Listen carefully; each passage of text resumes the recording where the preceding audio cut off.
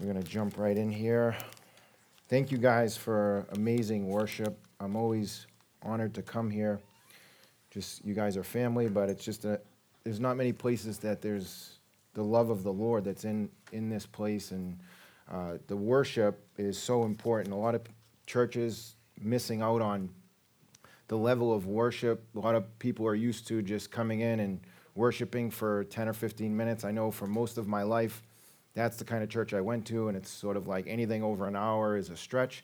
So when you come to a place like this, it's full of people that are really hungry for God. But it's so important. I like to talk about it once in a while because the worship is really where you guys start to break into a place where we feel that tangible presence of God, and the Holy Spirit begins to break off the worldliness, the things that are holding us back, the fears. Because I'm going to talk a little bit about intercession and some things that I think the Lord's doing right now, and through some visions that the Lord has given me. But there's a fear of man that gets on all of us sometimes, and there's a holding back, and it really inhibits. It's the quenching of the Spirit. It really inhibits what God is trying to do in your life. And even me, I'm pressing in. I have multiple encounters with God on a regular basis, but that still tries to get on me. So it's an ongoing thing where worship really breaks that off. And you get into a place where you get free from that, and you don't even know, but you got to get out of the mind of what I'm thinking about, what's going on in my life. And so when you start to focus on Jesus in worship, and you cannot do that in 15 minutes.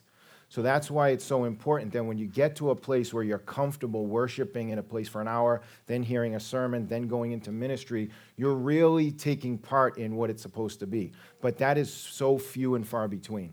That is not the norm. So it's a special place, and I'm just happy to be with you. So, Father, I just thank you for everybody here tonight. I thank you for the presence of the Holy Spirit, Lord, and I just ask that you speak clearly and boldly, that these people would pray for me right now, that your word would go forth, that everything you want to reveal right now in your word would come through clearly. In Jesus' name, amen. The Lord is so amazing. You know, we boast in our weaknesses because it's through our weaknesses that his strength is made known. And there's a process when you go through Bible college and seminary and you actually take courses on how to prepare a sermon. And it's a format, and God works through that, but that's not me. There's a gifting that God has given me, and sometimes I'm like, Lord, you're going to kill me.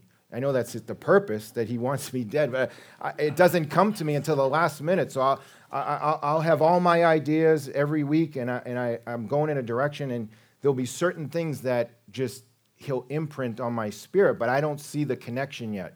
And a lot of times it's not until the day before, as I'm preparing, that the dots start to connect. And it's funny the way Scripture's like that, and God knows exactly what Scriptures to place with each other. So he has a message that he wants to give. He kept telling me 1 John, but some of the other Old Testament Scriptures, I didn't see the connection. And then today, and last night, it was really connecting, and I was seeing exactly what he was going. So this message is really about abiding in the Lord in all things. And what is the Lord doing right now? Because I really know that he doesn't want us to miss what's happening in the world right now. We are not at a moment where we can go back to the way things used to be. There is a pivotal change that God is doing in the earth. And so I'm going to share this vision with you guys that I had. It was at the beginning of 2020. I went into a vision, and I started to see Jesus like this in the middle of the world. And then I saw darkness forming, and the darkness started to encompass the entire earth, until I could not see Jesus anymore, and it was total darkness. This was before COVID and everything. And so I heard the Lord say, it's for the common good. And so at the time, you know, obviously I didn't know what that meant. And a lot of times when you see things in dreams and visions, or God speaks to you, you won't always have the interpretation right away. It takes stewardship and prayer. So as time went on, and especially now, I could clearly see what he was saying. And so the Lord is really driving what's going on. And I hear a lot of people talking. You're on social media, you see people, and they're really fed up. And it seems like darkness is winning. But it's not, because the Lord's hand is in the whole thing. And so he's doing something. And that's really what I want to talk about. What is the darkness for? And we're going to go into some scriptures with that. But when Corey was here, I don't know if everybody was there, but a lot of you probably were. We had one day where we broke out into supernatural intercession, and I know that this is what the Lord is trying to birth in the church, and I'm just going to share my personal testimony to that. We were worshiping, the Spirit of the Lord came in, and intercession broke out. There was wailing, crying, deep, deep groans that only the Spirit can do. And this is a place that we really need to get to, that the church as a whole needs to get to, that is actually the purpose of the darkness. That when suffering comes, you see it all through the Bible, the early gospel message was birthed out of persecution and suffering. And so after a while of laboring in the Spirit and praying in the Spirit, I felt this storm raging in my stomach, and I could feel heat, literal heat, coming from my belly.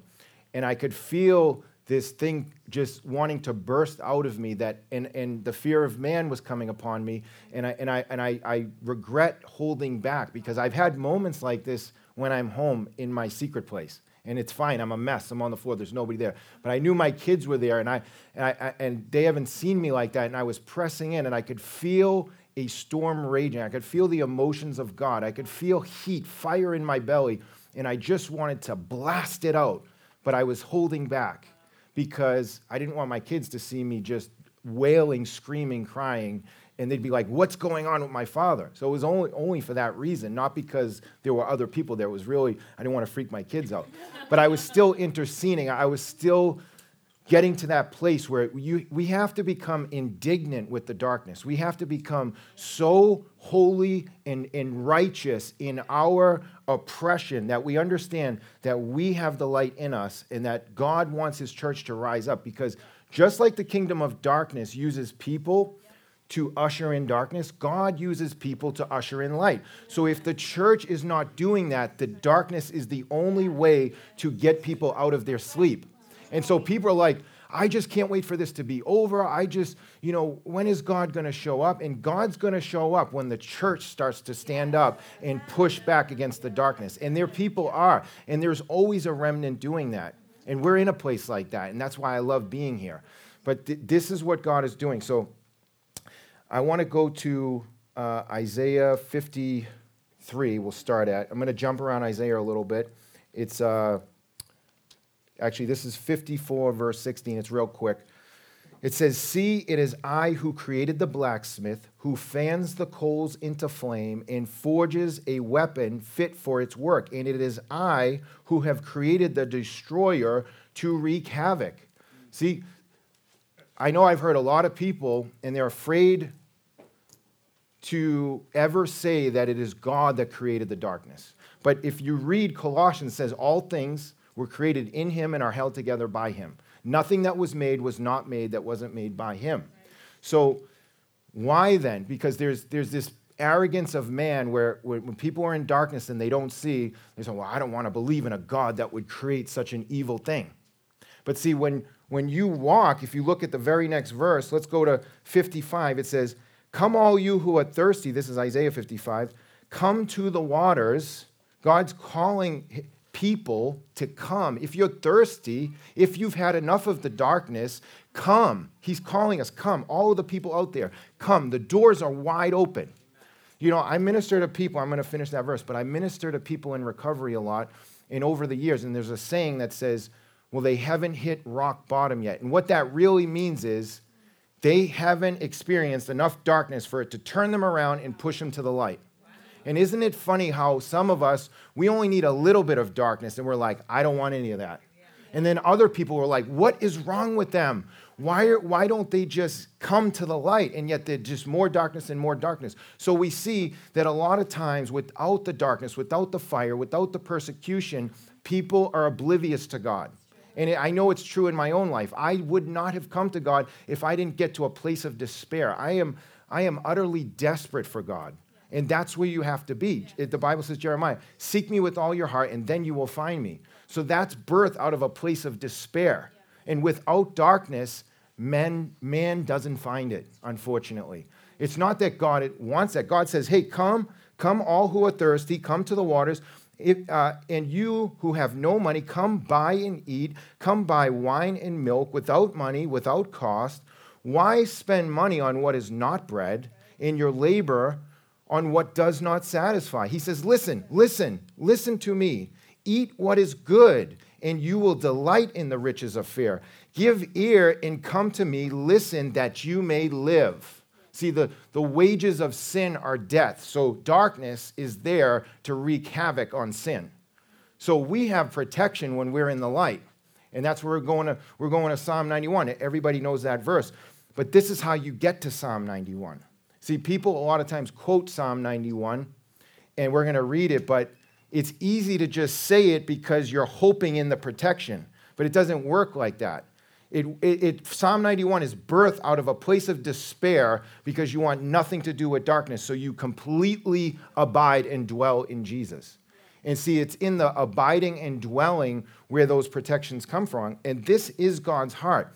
So when people are afraid, because, I've heard stories or people preach about, well, Satan was good and God never created evil, and it's because Satan sinned, and then when he sinned, everything. But that's not what the word says, because John says he was a murderer and a liar from the beginning. From the beginning. So he either was or he wasn't. It says he was from the beginning. So why did God do this? Because there has to be something to usher in sinful man into the light. But he says, if you come to the light, you have my protection. That's what Psalm 91 is about. And the whole heart is God constantly calling us. In Hosea, it says, my people suffer for their lack of knowledge. And so as we begin to get understanding, we can come to God, but we don't get it when we're in the darkness. So those that are out there in the darkness, they don't see what we see. So somebody has to be the light to get them in the door. I can't tell you how many times I've invited people and they're ready to go and then they back out and then they back out. But that's okay. You have to just keep sowing the seed. They're not going to come in unless you bring them in. There's something here for them. And so we come in and we love Jesus, but we got to bring people. And I know one guy, just as a quick testimony, he's always posting on social media, inviting people, and he never gives up. Hey, I'll take you out to breakfast. I'll meet you for lunch. And they always say no. They always say no. And then one day, lo and behold, they say yes. So really, that's what the equipping is for. That's what coming here and being equipped is for, to go out there and bring people through the door so they can meet the Savior. They can meet the one that is the deliverer, that they can come into the light and come out of the darkness. God does not wish that any should perish, the Bible says. He says, now look at this. This is about intercession. This is just over in Isaiah 53. This is talking about the Lord. He says, verse 11, after he has suffered, he will see the light of life and be satisfied. By his knowledge, my righteous servant will justify many, and he will bear their iniquities. Therefore, I will give him a portion among the great, and he will divide the spoils with the strong, because he poured out his life unto death. Now, this is talking about Jesus, but we are imitators of Christ. So if this is the process for the Son of God, then it's the process for us. There's a time where we all experience suffering in our life, and it's a maturing thing. Remember, here he says, it is I who created the blacksmith who fans the coals into flame. It's in the fires of life that we are purified. So there's this place where we struggle because we have sin or we have things that need to change. And those things are meant to drive, in our disparity, because we can't change them, they're meant to drive us to the Lord. That's my life. It's not that I know I've been made perfect, because Hebrews tells me by the one sacrifice, he has forever made perfect those he is making holy. So you've been made perfect, but he wants to make you holy. So it's recognizing that I have these tendencies, but I've already been made perfect. But as I want to change, like Gloria said, I still do things, but I don't want to do them. That's the changed heart. That's the best place to be. It's not a place to be all down about. That's what the Lord wants. He's after the desire. He's already made you perfect. He already loved you when you were a rebel. And now that he's brought you in, it's about recognizing, not deceiving myself, recognizing when I do something wrong, I don't let my stumble turn me away.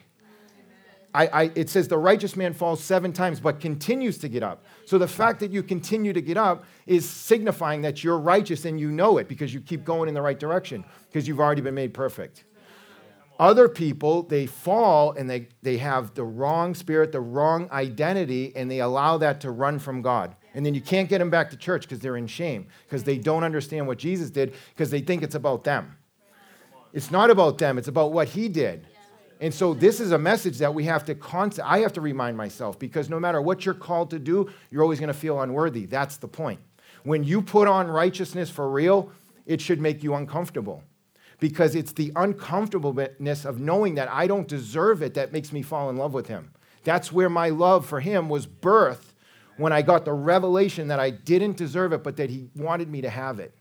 And out of love, love will allow you to do things that you can't do not in love. Like, when people fall in love, they start doing crazy stuff, and you're like, look at this one, he's running down here, going there. But why? Because they're all of a sudden they're in love, and they're doing silly stuff, because love makes you do things that you normally can't do, right? You will go the extra mile for your kids. You do things that you would never think you could do. It's birthed out of love.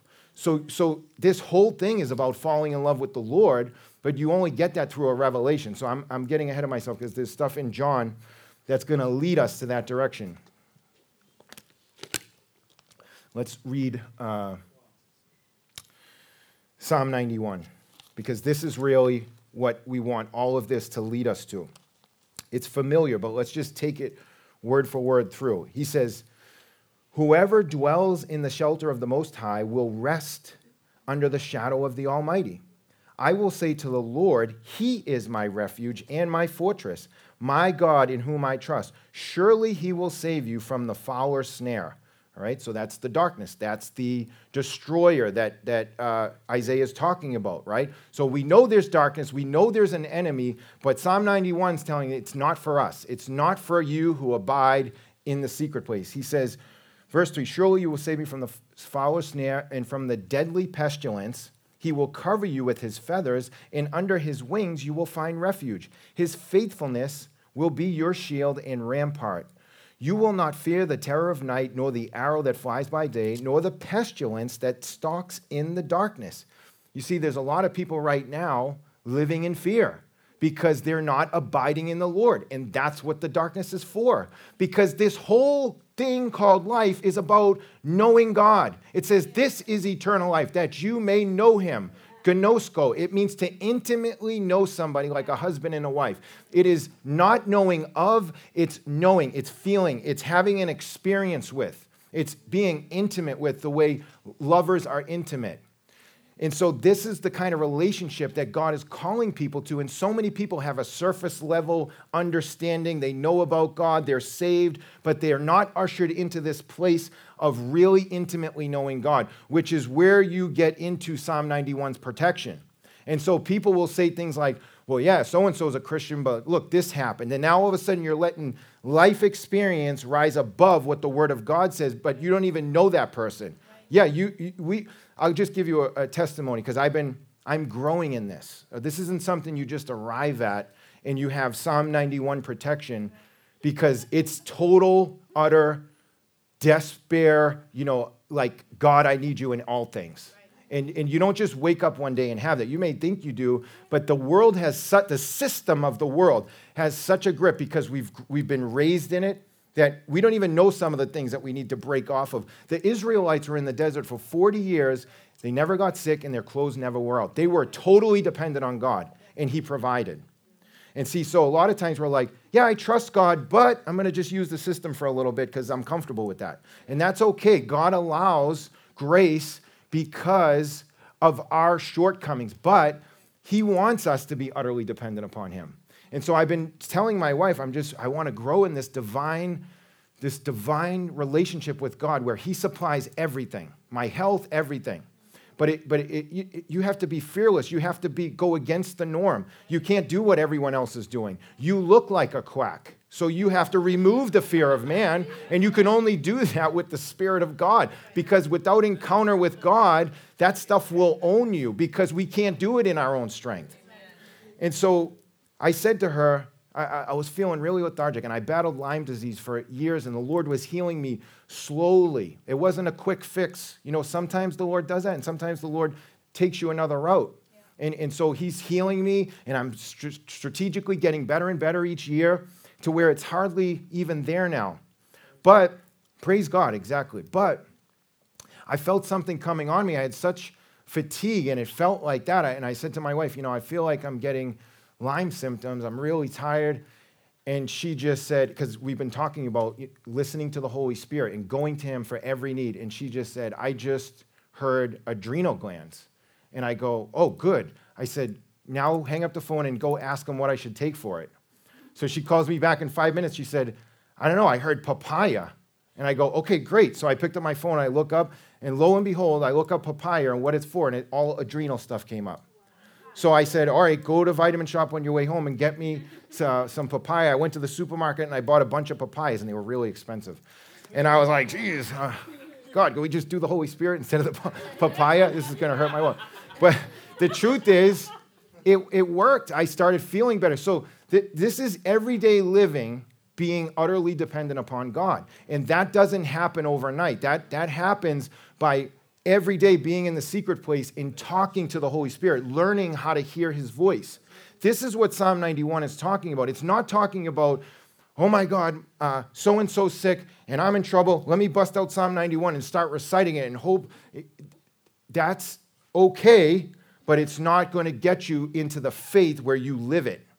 Because it's something that has to become what you live, not something you run to because you're in trouble. That's stage one, because all of us come into this because we were in trouble or needed something at some point. That's what the darkness is for. But then we get to a mature place where we're not just coming because we're in trouble. Now we're growing in the Lord to become like the Lord because we're supposed to be like him. Yeah.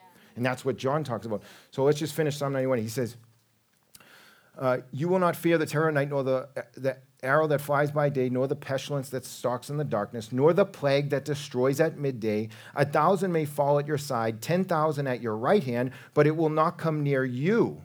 You will only observe with your eyes and see the punishment of the wicked. You see it right there? That's what the darkness is for. It's for the wicked, because the wages of sin is death. Everything's told for us in here. We have the directions. We have the manual. God hasn't left anybody out. So it's not God doing something evil. That's like saying, I have choices, and when I step out of the circle into the darkness, why would God do that? No, it's there for my protection. When I do disciplining my children, it's not because I hate them or I want to hurt them. It's because I know if they step outside of where they're supposed to, they could get hurt. So when God gives us commands, this is so good because his commands, religion says it's a list of do's and don'ts, and that's what people hear. What God's commands are, this is who I am, and you are my son or my daughter, and now that you're in the family, you need to take on that identity. So I'm light, and it says there's no darkness in him. So if he's light and there's no darkness in him, that means his ways are in the light, and that's to protect us. So when we step outside of that, we're in trouble. And we need a savior, and we need refuge, and we need a strong tower. This is what people don't understand that are in darkness. They don't think they need a savior. So how much darkness do they need before they need a savior? Because the Bible says we all need a savior, right? So he says, if you say, verse 9, the Lord is my refuge, and you make the Most High your dwelling, it's such a, what does that mean? Like dwelling. I'm dwelling with the Lord in everything I do. I have this little sticker that I wrote out, and I keep it in front of me, and it says, he's my friend. If he can't come, then I don't want to go. Do you ever get invited somewhere, and one friend doesn't like the other friend, and they're like, oh, I don't really want to bring them, and then you're like, well, if they can't come, I don't want to go. Well, that's how I feel about Jesus. If there's something that I can't do without taking him off first, I don't want to do it. So I just live my life like that. If Jesus can't come, I'm walking through life with Jesus. That's what dwelling is. And if he can't come, I don't want to do it. Because if he can't come, that means the darkness is there. And I've had my fair share of darkness, and I want nothing to do with it. I want the light. So I don't look at it as do's and don'ts, because in the light is where I've gotten all the riches of God, where I've gotten his glory. I've encountered the things that the Bible talks about. So now my eyes have been opened. So now it's incumbent upon me. It's a command on me. It's a commission to me to go and tell others. Because then you start getting into Ezekiel where he calls people to be watchmen. And he says, if you don't warn the people when you see the sword coming, then I'm going to hold you accountable. So, I've been warning people about some of the stuff that we see going on. And, some people listen and some people don't. But it's my obligation to tell them. And that's all you have to do. The only obligation is to live truth, to live light. Not to be weird, not to beat people over the Bible, just to be honest with them about what God has done in your life. And nobody thinks that's weird. People are dying for it. People are looking for an authentic testimony of who God is without this burden that's placed on them that they know they can't do anyways. And see, that's why most people reject religion, is because before you come into the light, there's certain things that you don't even desire because your heart hasn't been changed yet. So how can somebody that doesn't have a changed heart want a desire to live righteously when they can't even see themselves ever living like that? So they need something else. They need a testimony when they're in the darkness for you to come along and tell them about what God's done for you. It's just a seed. We don't have to give somebody the whole meal all at once. We have to be patient because the Lord is long-suffering. He's more patient than any of us. Let's go to John. We'll come back. You guys know Psalm 91, but I feel like we get the gist of it. I want to just go through John because, to be honest with you, I know the Lord said it, and there's a lot in there. 1 John, we'll just start at the beginning and go, because honestly, that's how I like to do. I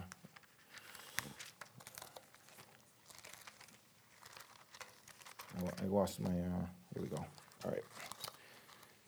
I like going line by line, word by word, because it's Holy Spirit, and half the time I don't even know what he's going to say. And it's just exciting. That's what gets me excited for the word, because it's by way of revelation. It's not by way of intellectual knowledge. So we have to approach reading scripture like this, like, God, I want to know you. I want to know what's in here, what lays under the lines that reveals who you are to me. I don't want to just read the book to tell people I read 1 John or I read the Bible cover to cover. That's great. Everybody should do it at least once. But if you get no revelation out of it, it's completely useless. So he says, that which was from the beginning, which we have heard, which we have seen with our eyes, which we have looked at, and our hands have touched, this we proclaim concerning the word of life. So the word is life. The word is Jesus. We know in the Gospel of John, it says, in the beginning was the word, and the word was with God, and the word was God. So Jesus is literally the word that we digest every day, and it says it's the word of life. So when he says, come to me, all you who are thirsty, come, eat and live. He's talking about eating upon the bread of life, the word of life, which is the word.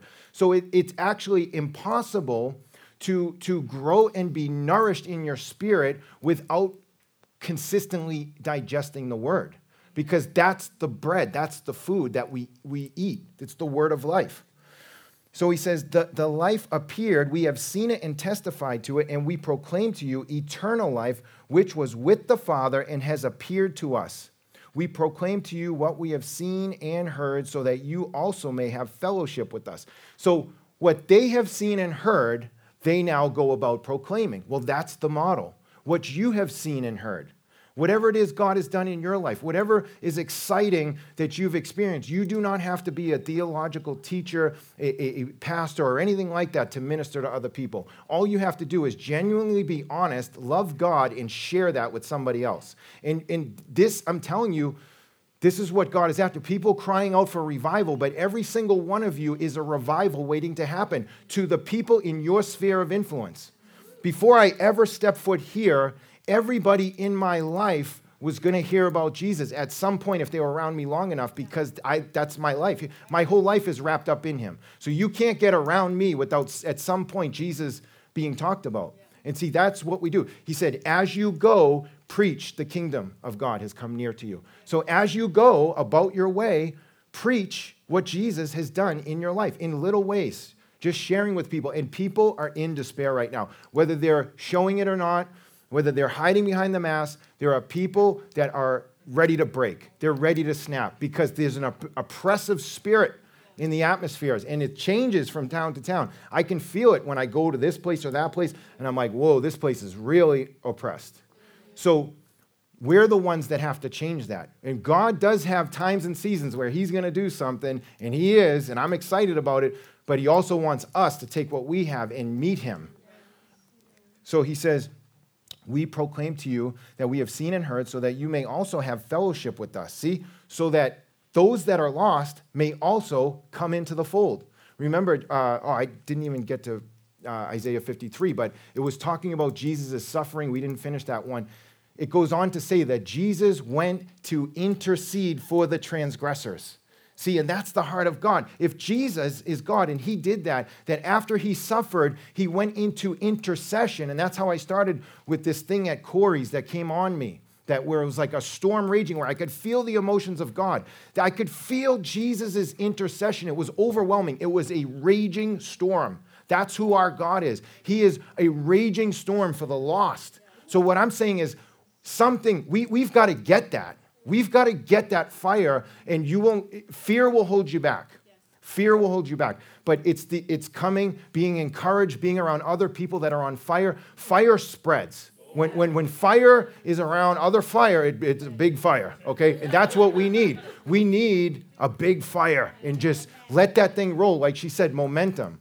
Because as we're encouraged, Jesus is going to come out of us, the Lion of Judah. Every single one of us has that lion in us, but it has to be aroused, because the fear will just hold it back. So we're pressing in for that, because this is the time in the world, in the history of life, where God's doing something big, and you're seeing it happening, and we cannot just do what we've always done.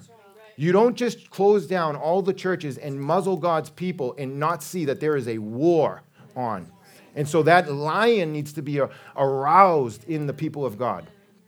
He says, and our fellowship is with the Father and his Son, Jesus Christ. We write this to make our joy complete. This is the message we have heard from him and declare to you. God is light, and in him there is no darkness at all. So we know that the darkness is nothing to do with God. So why do we want to have anything to do with it? The Bible says, what fellowship does darkness have with light? It doesn't. So if that's the case, then I can't mingle with darkness. And sometimes I don't think I know I talk to people, and we can very easily make allowances for things. And it's not a place of condemnation, but what I'm saying is the more we make allowance for the world, that fire, it's like it quenches the fire. Because I've experienced that in my life, where I had seasons where I was alone and I was like all God all the time, all day at work. And then I had seasons where I had workers with me. I had a business and they would work with me. So I had to talk to people throughout the day. It was a different experience, because if you're going this way, it's hard to go this way. So we have to learn how, if we're going this way all day long, we have to make time to go this way. And when we're this way, we have to make sure we do not let the darkness in us. Yeah, it can be there, but I don't want it. I don't want it in my ear gate. I don't want it in my eye gate, because I want my fire raging. I want my relationship to be on fire with God. So this is why we have to be utterly indignant with darkness. It doesn't belong. It doesn't belong, because he says, he is light and there is no darkness in him. He says, but if we walk in the light as he is in the light, we have fellowship with one another. And the blood of Jesus, his son, purifies us from all sin. So you don't have to worry about your stumblings. You don't have to worry about your falls, because it says that through that one sacrifice, you've been made perfect, but he's continually making holy if you walk in the light. See, I want to just talk about, because we're going to go right into this. A stumble is not a turning away from the Lord. When somebody stumbles, it's a mistake, but it's not necessarily, now I'm going away from the Lord. If you're still with the Lord and you're immediately like, oh, I shouldn't have said that, Lord. I'm still looking at his face. I'm still in relationship. I'm not going a week or a month and then, oh, I got to go back to the Lord and tell him what I did. No. It's like an everyday we're talking anyways. Like he's right there anyways. It's not like, so that's what we want to get to live life like that. That's how he created us. It says Adam walked in the cool of the day with God, right? So God wants to walk with us every day. So things are going to come in and compete for your attention, but you have to be the steward of what you allow in. He says, if we claim, this is what I want to get to, because this is like a cancer sometimes, and maybe some of you have heard it taught like this, and we'll just address it. He says, if we claim to be without sin, we deceive ourselves, and the truth is not in us. If we confess our sins, he is faithful and just and will forgive us our sins and purify us from all unrighteousness. All. See, people take that one verse, and I've heard it taught like this many times in many places until the Lord started to reveal this to me, and it changed my life when I got this revelation. You take that one line out, and people use it at church, and they'll say, we're all sinners, just saved by grace, and everybody's like, we're all sinners. It's a true statement, but you can't go on living like that because you're giving yourself a place to allow to not change because you're like, oh, I'm always going to be like this. Nobody's perfect. And so people go, well, the Bible says, what are you perfect? The Bible says if you claim to be without sin, you just deceive yourselves. But you have to read the context of what it's saying. Because he just said in the very next line, but if we confess our sins, he is faithful and just. He will forgive us all of our sins and purify us from all unrighteousness. So if he's purified us from all unrighteousness, and by the one sacrifice he's made you perfect, then you can't go on saying, well, I'm still a sinner, because you're either a sinner or a saint. But you can be a saint and make a stumble. That's why he's going to address it. He says, my dear children, I write this to you so that you will not sin. So he's telling you what he really means by it. And if you look at the Greek word in that first sentence, it actually means never. So it reads like, if you claim to have never sinned. If like you're saying, you're in the darkness, you're saying, what Savior? Why do I need a Savior? I'm a good person. What do I need the blood for? That's what he's really saying here, because then he addresses it and he says, if we claim to have not sinned, we make him out to be a liar and his word is not in us. My dear children, I write this to you so that you will not sin. But if anybody does sin, we have an advocate with the Father, Jesus Christ, the righteous one. He is the atoning sacrifice for our sins, and not only for ours, but also for the sins of the whole world. We know that we have to come to know him if we keep his commands. Whoever says, I know him, but does not do what he commands is a liar, and the truth is not in that person. But if anyone obeys his word, love for God is truly made complete in them. This is how we know we are in him. Whoever claims to live in him must live as Jesus lived. That's heavy. So if he's saying we must live as Jesus lived, he can't be saying in verse 8, well, you're always going to sin and you're not going to change until Jesus comes, which a lot of people believe that, and that's preached a lot of places. But what that does is it allows us to get comfortable with sin because we believe God's going to do it when we get there one day, and we're just believing to get to heaven. But when we put on righteousness and take off the old, that's where the uncomfortableness comes. Because the second I really started to confess, I am the righteousness of God, I knew there's things I need to change. So if I'm going to get up every day and put on the new, then I'm going to be so abundantly aware of everything that is not the new. I always say it like this. If you've ever worn a white shirt out to dinner, I know the ladies will know what I'm talking about. I'm like the worst. If I'm eating like something, I'm like, oh, it's definitely going on my shirt. I don't even know why I wear white. But you're so utterly aware of every spoonful because you have a white shirt on. You know you're going to drop it and mess the shirt up. That's what it's like when every day you are abundantly aware of the righteousness that Jesus purchased for you. Sin is a stain on it. And so you're like, I don't want to mess it up. I don't want to mess it up. So when you do mess it up, you know right away. But see, when you like, oh, we're all just sinners saved by grace, and one day I'm going to change, you can just keep living how you've been living, and it's no big deal. Yeah. That's why he wants us to put on righteousness, because it was never about what you did. It was always about what he did. And see, when that revelation hits your heart, that's where love is birthed. That's where the love for God is birthed out of, that changes lives. Because you go, but God, I just did this. I just said this about that person. I just got so angry at my kids, or so on and so forth. And all while that's happening, you're wearing the righteousness of God, and it should just bring you into a puddle of tears because you know you didn't deserve it. You know it was about love. And then when I started to get this revelation, I started to hear certain songs, and everything changed. You know, there was a song that used to wreck me, and it was like, it was my sin that held you there. But then after I hear it, I'm like, No, it wasn't. It was your love that held you there because you could have got off at any time. So there's a switching, right? There's people that don't see this still. And it's a revelation because the other way makes you feel like crap. And I'd be crying and I'd be like, oh, he's totally, look what they did to him because of my sin. And that's all true. But the greater truth is that he didn't have to do it. So it was about love. It wasn't about that your sin went up to heaven, dragged him out, and nailed him to the cross, and he couldn't get off. And woe is me.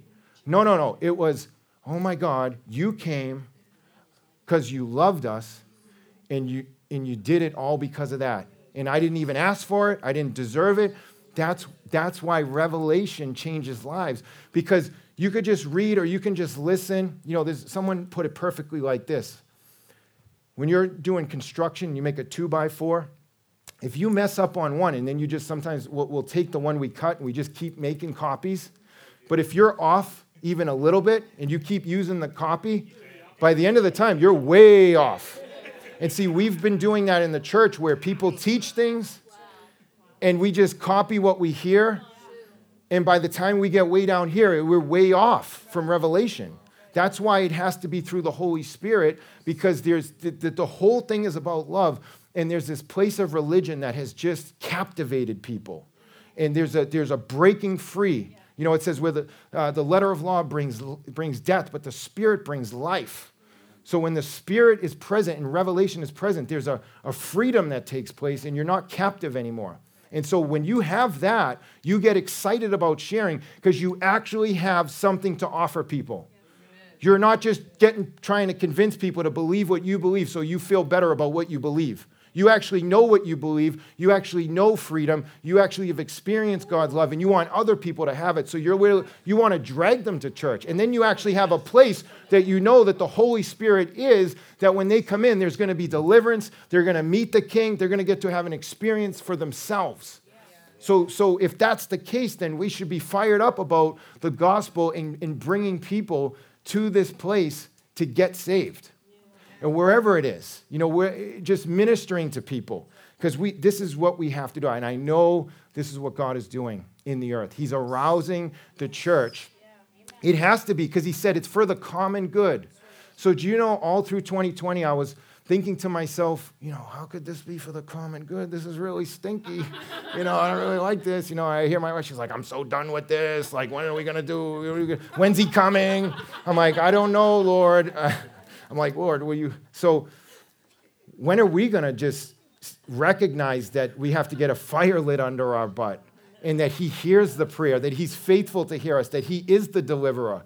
And this is another thing I say, you know, the whole mask thing, everybody's like, you know, I live in Boston. It's way, way different than here. People have masks on everywhere outside. There's this oppressive spirit. And there's this movement of people that are starting to take the masks off to change things. And, you know, for the life of me, I'm like, oh, I want to just, you know, I want to do that. And I'm like, but there has to be things that the secular world does. But God's people, the Israelites did not pick up spears when they were in bondage to Egypt and overtake the Egyptians. The Bible says that God heard their cry and groans, and he answered them. And you know that, I don't know if you guys know this, but it's really interesting because God works like this. But this past November was the 400th year since the Pilgrims landed in America. There are no coincidences. So God is looking for the groans of his church to rise up so that he would hear it and the deliverer would come. Because he wants us to recognize that there are problems in the world that we can't fix with our hands, that we can't fix with our mouth, that only he can fix because he's the deliverer. And so that's where intercession is born. When I take the things that I'm frustrated with in life that are going on every day, and I want to see a change, I take that frustration into the secret place, and I get into a place of intercession where there's deep groanings, too deep for words, where only the Spirit can relay it. And this is what God is looking for.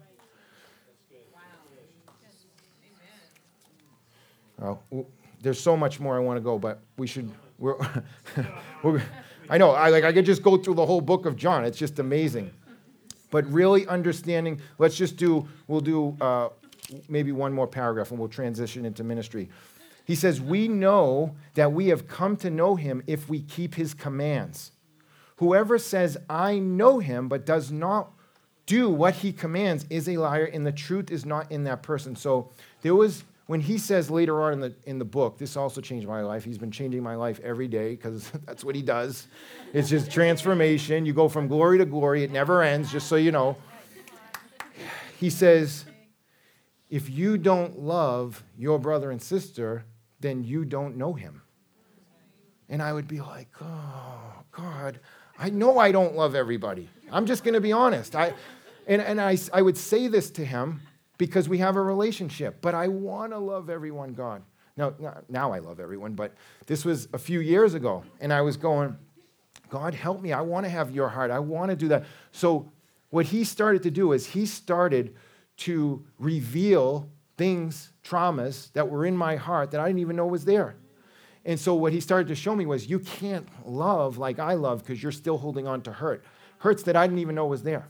And so I've talked about this before, but it's really important because a lot of times without relationship, there's things we're holding on to that we don't know that's there. And so when you come to verses like this and he says, but if anyone obeys his word, the love of God is truly made complete. Let's just read that again. But if anyone obeys his word, the love of God is truly made complete. See, so in order to fully have the complete love of God, we have to obey the commands. But we can't do that when we're carrying trauma and hurts. That's why inner healing through relationship with the Lord, it's a process that we're all going through. But it requires total honesty with yourself. And it's not, this isn't something I did with other people. You can do it with other people, and it's very helpful. But you can just do it with the Lord where because you talk to him and you know how to hear the Holy Spirit, he will tell you what's going on in there, but you have to ask the right questions because the truth is you actually know, you've just suppressed it and stuffed it away because God would bring things up and I was like, oh, I'm not upset about that, God. And then all of a sudden, as I began to deal with it, there was like a rock in my throat and I couldn't even speak and I start crying and I'm like, what is going on? Because I was hurt. People did hurt me. And that's okay to say. You have to be honest because if you're not honest, he can't fix it. But he wants to fix it. But so this is how the love of God is made complete. When we are fully able to obey his commands. And we can't obey his commands unless we're led by the Holy Spirit, unless God heals our heart totally. So that's a process that we're all in. And just having the revelation of it is freedom because now I have an avenue to pursue with the Lord where he can begin to take me through that. But you've already been made perfect. That's what being made holy looks like. But the weight is off because you're already perfect. He already looks at you perfect because you've put on righteousness. And now you're wearing this righteousness and all you got to do is talk to your Father about what's happened in life so he can reveal to you that he's been there the whole time. That when you thought you were all alone, you weren't. And so what the enemy will sow a lie into your heart to create a bitter root that takes up root in your heart system, and then you're not whole, which is what holy means. So if you have a crack or a root anywhere from trauma or hurt, God's trying to make that heart made whole again, but there's a break in it that he has to repair. But if we're not honest with ourselves, how can he do that? So this is where when we put on righteousness, all that other stuff starts to surface. And it's so apparent. This is what James said. James said, when someone looks in the mirror with the word of God, who hears the word but doesn't do it, and they look in the mirror and then they don't do it, it's like someone who saw their appearance, went away, and forgot who they were. Because you can't read the word and believe this is your identity and then continue to behave the way you've always behaved. Because you'll see it. You'll see it. You're wearing righteousness and you know him, and then all of a sudden it comes out and you go, oh, that's not who I am. So see, when people have that other revelation, we're like, well, we're all just sinners saved by grace. Nobody's perfect, brother. What they're saying is, I can relate because I'm not totally transformed. I haven't been made whole, so I can relate to your mistake, and hey, come on, we'll make each other feel better. But that's not transformation. God didn't pay for you to stay that way. God wants you to be totally free from the things that have taken you captive. So only when you truly accept the gift completely of righteousness and you put it on, will these things start to manifest in your life. And then you're going to feel like you're getting your butt kicked because all of a sudden, like she said, there's things that I'm doing that I don't want to do. Exactly. That's when you've arrived. because you're not in denial anymore. You're not living like the rest of the world who walks in darkness and make excuse for everything that they do and say, well, I'm a good person. But yeah, compared to other people maybe, but not compared to Jesus. And so when you start to look at the way you were created and you wear his righteousness, you'll see very quickly that you're not perfect. And see, a lot of people, they think that it's the big stuff, murder, rape. Oh, I'm just going to say this because I'm telling you, this one thing, we're going to go into ministry. I truly believe this one thing keeps people from understanding the real love of God. It's because when they look in the mirror, they don't really believe that God would be just in sending them to hell. People right now are preaching that there is no hell. And it's prevalent out there. Everybody's going to heaven. That is not what the word says. And anybody who puts on righteousness will know right away, God, you are just in your ways. Because I see his holiness and his righteousness, and I see my flaws, and I know that I'm not like that, but I want to be like that. And that's all he ever wanted. He wanted your desire to be like him. He wanted your yes. And once he had it, that's good enough for him. He'll put you in his hand, and he'll never let you out. So you don't have to worry. But we cannot pretend anymore that sin has any place in the life of a believer. So we have to be radical with it because that's where freedom, transformation, the love of God is made complete. And so there's a lot of people out there that confess that they have accepted Jesus as their Savior, but they don't truly believe in their heart that God would be just in sending them to hell. And so they will never know what Jesus really did for them. Because a lot of people are like, well, they still think that, well, I'm trying to be a good person, and then God's going to weigh the balance and see that I did more good. I tried to be a good person, and I'm going to go to heaven. And that's just not what Scripture says. So somebody has to get real honest with people because his way is actually way better. It's way better. It's way freer. There's no weight. He's done it all. He's taken the punishment. And it's like, why would you not want that? It's so amazing. And he's going to supernaturally provide for you, but there's no instant gratification in the kingdom. It's like there's a process of going through, just like Jesus in Isaiah 53, where it said, after he suffered, he experienced everything else, the life. And it says that he was given all of the kingdom.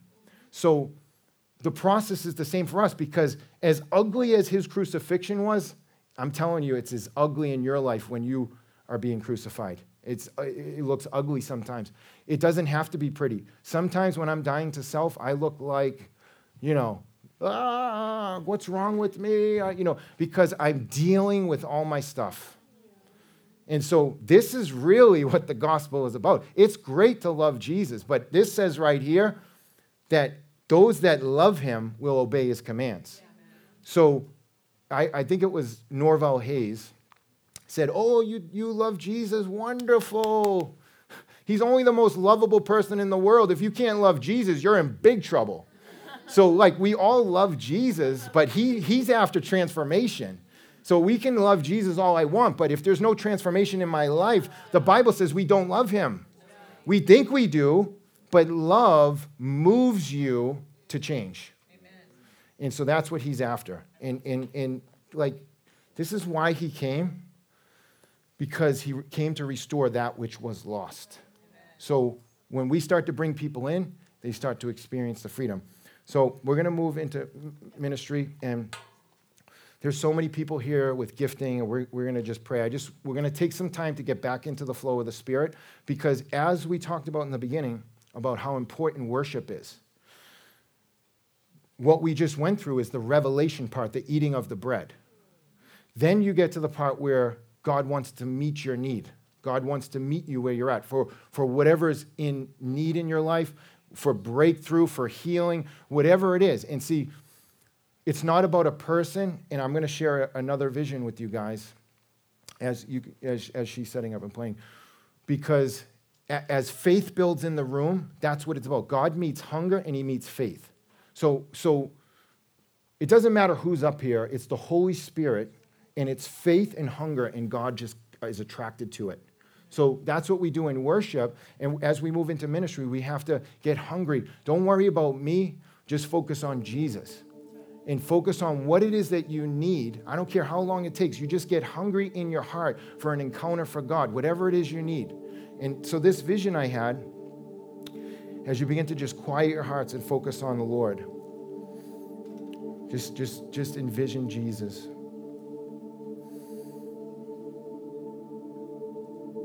This was one of the first encounters I had when I started to break into the seeing realm. I had an encounter with God, and this was one of the first visions I had. And it's really what he wants to do in his church for the future, and it involves every single one of you. So I started to see two cliffs in a giant pit, and all of a sudden there were hordes of people going across, and they were going...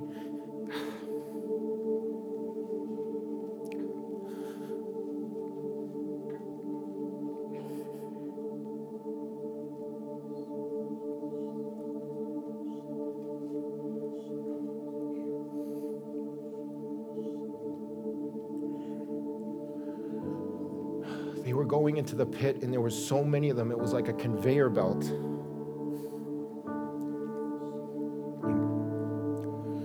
God is looking for people that would share in the sufferings of Christ. And I would ask God for that. I didn't realize that he does. He will share on your heart what he feels. And it's overwhelming at times. And he's looking for people that would actually care about the things that he cares about. And so when he showed me that, I seen that there were people just going into this pit. It just would not stop. It was like a conveyor belt of people. And then all of a sudden, I saw a bunch of stick people come out, and they started to wrap their arms, arm in arm, and they made a bridge over the pit. But that wasn't it. Because then there was another layer of stick people, and another layer of stick people, and another layer of stick people, and they started pulling the people out of the pit, and they would lift them up to the next level, and the next level, and the next level. And the Holy Spirit started to reveal to me that this is how my church works. That unless there's unity, unless the church works together, that's how it was destined and built to work, as one body, arm in arm, pulling people out of the fire. And the different levels were the different generations. You know, the fathers of the faith, people that have more experience. And so that first layer would pass them up, and then they'd pass them up to the next layer. And it was the church in all its different generations pulling people up out of the fire. And so God doesn't want you making this place your destination. He wants to make this place the place where you get equipped and you come to an encounter with who you really are in him. And so that's what impartation is for. And we're going to pray tonight. We're going to pray for everybody that wants individual prayer. And I just encourage you, as we do that, if you want to pray in the Spirit, and just in Holy Spirit, we invite you. We invite you right now, Holy Spirit, to come upon your people. And we just worship and praise you, God. We just ask you to come into this room, Lord, with your tangible presence, Lord. Begin to touch hungry hearts.